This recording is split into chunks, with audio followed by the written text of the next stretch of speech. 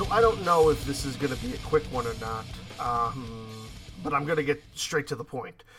Let's talk about this Netflix film that just came out titled Aftermath, which depicts it as being a haunted house story, and of course very interested in new horror films. Me and my wife, we just watched it last night. I feel like it's been out for a couple of days. I don't know where it sits as far as ratings are concerned. It's really, really new.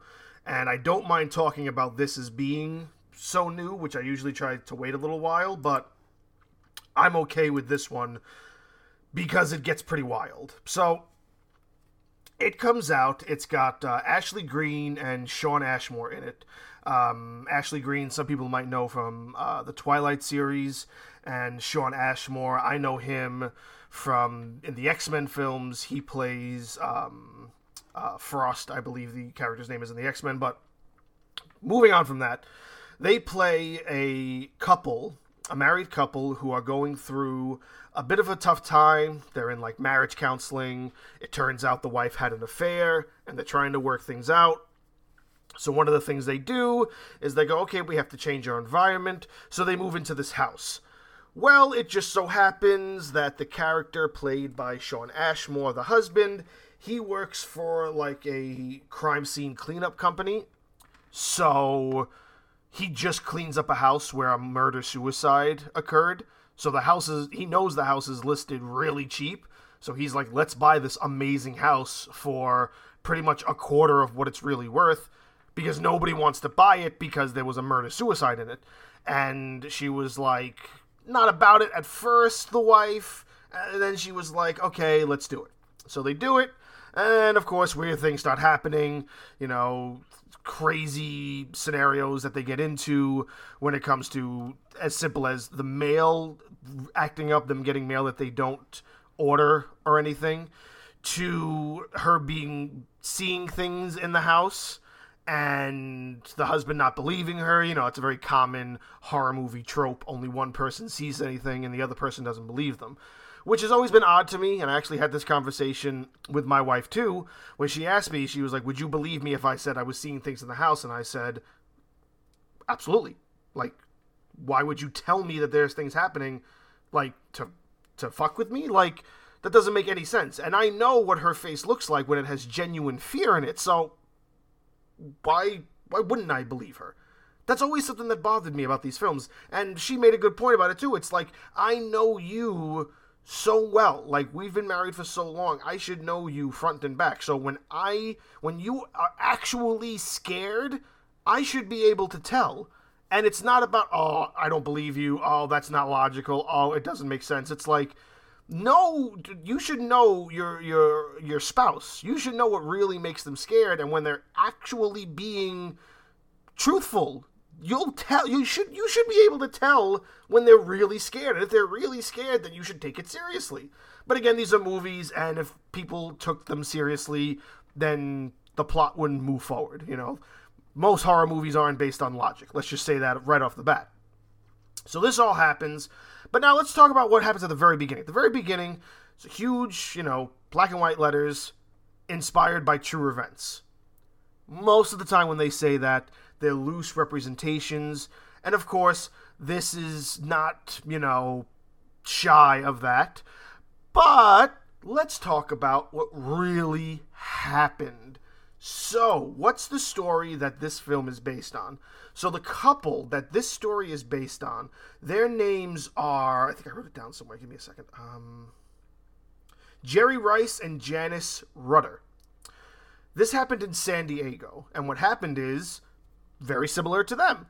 They were having troubles with their marriage, they had a baby, they were pregnant with another baby, and they were like, we have to do a change of scenery. So, they moved to this other house, and weird things start happening.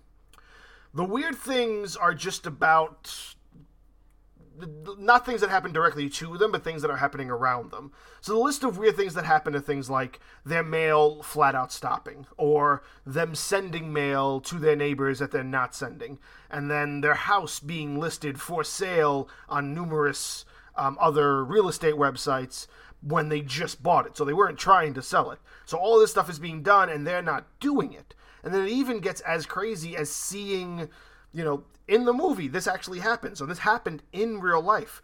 The wife sees her profile on a website advertising that she wants to have sex with strangers while her husband's away. Now, the loose representation of that in the film is that it's a dude that finds her profile on a website, I think it's like Craigslist, for mysterious sex with a stranger.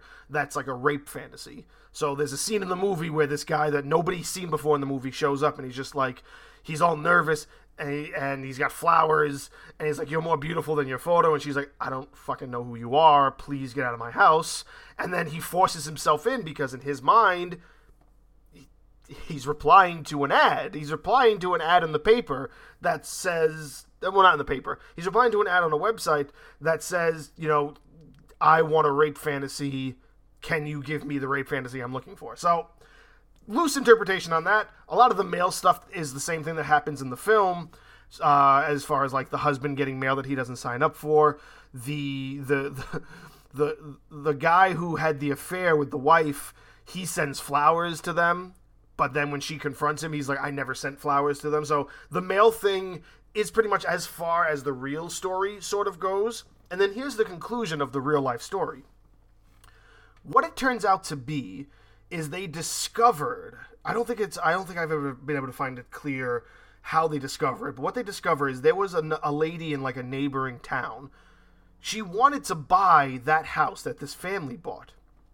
And she went like, I guess, crazy in a way, where she said that basically like she walked into the house and it was like, birds were singing to me and I just felt like it was my house. So she was under the impression that this couple took the house from her, so she was trying to run them out of the house by doing all of this in their name, so she can buy the house herself.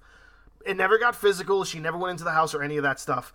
She was found out, and I think the courts just decided that she was, unstable, so they gave her house arrest and probation for 10 years or something. And it was apparently a very high profile case in the San Diego area. So that's the real story. That's how the story comes to an end. The movie definitely differs from that, and it takes a lot of, I want to say, similarities from the movie The Boy, which I'm not a fan of, because to me, The Boy was essentially meant to be a Robert the Doll film. It was meant to be an authentic Robert the Doll film. And what it turned out was to just be a guy hiding in the walls. Well, for the way this movie concludes, and I'm going to say right now that some spoilers for the next 3 minutes of this entry, just so you know, I'm going to go explaining where the film differs from the actual real-life story. So, spoilers ahead, be aware. So where the film differs is that it tells both of these stories kind of combined. So eventually, what it turns out to be is that not only is there mail issues, and there's, issues with people's cell phones and stuff like that, and security cameras, but there's also a lot of other creepier things happening that are trying to lead to, say, the wife is doing all of them because she's either crazy or paranoid or something. So they have a dog. The dog gets poisoned gradually over time, and the dog dies. They start to discover that the husband is also being poisoned. So all the fingers are getting pointed to the wife, because the wife is the only one experiencing these things, and she can't prove any of it. And then the husband has a stroke because he's been poisoned for so many weeks, and he's in the hospital. And they tell him, "It seems like your wife is poisoning you," but there's no proof, so they can't arrest her or anything. And then this rape scenario thing happens. And that's when they finally are able to get a solid piece of evidence that points to the family that they bought the house from. So, a little bit of a differentiator there. So, the family that was living in the house that was the victims of the murder-suicide. The husband murdered the wife and then killed himself. That husband's sister inherited the house. The sister's husband didn't like the fact that she sold it for such a little amount of money, because they had trouble selling it because a murder-suicide happened. So it turned out he was the one behind setting up all of their mail issues, doing all of these things where there was a small stint where they had some white supremacist posts on the internet that they connected to them. they didn't do it. And this husband of the sister, he admitted to that. He said, yes, I posted that. Yes, I fucked with their mail. All of these things that are happening outside of the home, he admits to. So he says, yes, I did all of that because it turned out that he was in like a tremendous amount of debt. And the true to market value sale of that house would have taken him out of it. But because they had to sell it under market price, he couldn't get that money. So he was being a bit devilish in a way. But he flat out says, I don't know anything about poisoning or any of that other stuff. I've never stepped foot in the house. So they're like trying to fight and say, like, listen, he's admitted to these things because they're lesser offenses than actually admitting that he tried to attack my wife and poison me. So you have to nail him for the rest of this. And then the last 20 minutes of the film, you discover that, yes, that is true. The sister's husband was doing all those things, and he wasn't doing the poisoning or the attacking and running around the house. What it actually was, and this goes a little deeper into a different story that you're not told until like later on. The family that was the murder-suicide, the husband and wife. The husband killed the wife and then killed himself. That wife was having an affair, and they were having marital issues. So that's where you start to lead into the idea that it's like this haunting where they're haunting people with married issues. And so she had an affair with somebody. They built this house from scratch. She designed it. The guy in the affair paid for it, I believe. And then she winded up moving in there with the husband and saying, yeah, I don't want anything to do with you anymore. I want to make my marriage work. Well, that pissed off the affair dude, so he murdered them both and made it look like a murder-suicide. Now, where it's even weirder, to the extent that this is probably where the story just kind of derails for me, and probably I get the idea of this being the big twist, is that guy who she has the affair with, he's the guy who helped design and build the house. He's living in the house. You notice that they never go into a basement. He's living in the basement the entire time. He's who's fucking with their phones. He's who's fucking with the electricity, and he's running around the house moving things around. You know, he's turning on faucets and turning off lights and moving furniture and scaring the crap out of her to believe that there's somebody actually in the house. And she can't prove it because he knows where all the cameras are. He has control of all the cameras because he helped install them. And even after they reinstated them, he still had full control over everything. So he's living in the basement. But this all takes place over like maybe a 6-month period. And this dude, like, you see a picture of him and he's got like short, I golf on Sundays hair. He's got on like a nice sweater and he's smiling real big. And then it shows him, he's got long scraggly hair and his teeth are all ugly and he's walking around. He looks like Gollum. And the biggest issue I have is, how does a dude look that bad and sort of have this detachment from reality after just 6 months? That doesn't make any sense to me. Like, how this guy straight up looks like Frankenstein's monster in such a short period of time, as far as the time period that is explained in the movie. If the time period goes longer, then okay, but that's not explained. From what you're gathering, everything's happening within a less than a year period. It's 100% less than a year. So you're telling me in less than a year, this guy not only grew his hair from the shortcut that you see in a photo of him to almost like down his back, and it's all scraggly like he hasn't showered in like weeks, which, okay, maybe that makes sense, but he hasn't brushed his teeth to the point where his teeth look rotted out, and he's crawling around like he's 6 foot tall, and the basement's even taller. He's crawling around like he lives in the gutter. And he has this disconnection where he doesn't say anything. He doesn't speak at all. He is just kind of like confused and very easily manipulative because he has no emotional or cognitive capabilities. And I was like, you're telling me that sort of deterioration happened in 6 months? I find that a little far-fetched. And that's where the film, even though it's a great twist, that's where the film kind of took me back a little bit, and I had to say, okay, that's bad. That's poor. That's poor decision planning and poor decision making for when it comes to what they wanted to do about how they portrayed this character. If he was this smart dude who tied her up and was just like, you betrayed your husband as well, I'm not going to let you, do it again, or you betrayed your husband is betraying you with his classmate or whatever, and I'm not going to let him do that to you. Like, if they had some sort of big dialogue moment where he was able to explain himself to some extent, like why he's doing everything. And I'm not saying that every film needs that, but to me, for the lack of explanation this film gave, he kind of needed that, because I still didn't fully understand who he was, and I kind of had to look something up to get that.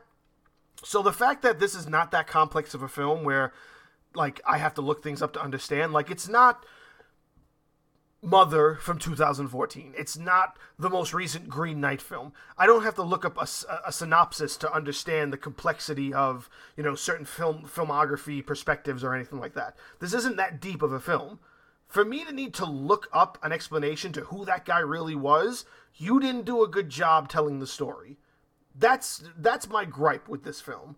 But besides that, it is enjoyable. I did enjoy watching it, and I did enjoy the ending for what it did give me. But when it comes to what I do for, this channel and what I'm trying to encompass in my perspective on films is also good storytelling. And this does lack a little bit in that area, specifically towards the ending. Because, again, if I have to look up the explanation of an ending for a film this simple, this isn't The Sixth Sense. You know what I'm saying? This isn't an M. Night Shyamalan twist. It makes perfect sense. But what doesn't make sense is where it's coming from. What I'm supposed to understand to why that twist is meant to be an even bigger twist for me. So the twist is just that, yeah, it's not a haunting, it's not a ghost, it's not spirit, it's a man living in the walls. That twist, perfect. Love it. Who he is, I didn't understand. And when you can't fully translate that in your film, that's poor storytelling to me. And also just the matter of his deterioration doesn't make sense to me. Because again, the timeline you're setting up, it's weeks, it's months, it's not years. And this kind of deterioration that he's displaying looks like something that would take a couple of years. Unless you're trying to tell me as well that me as the viewer has to assume that this guy's crazy.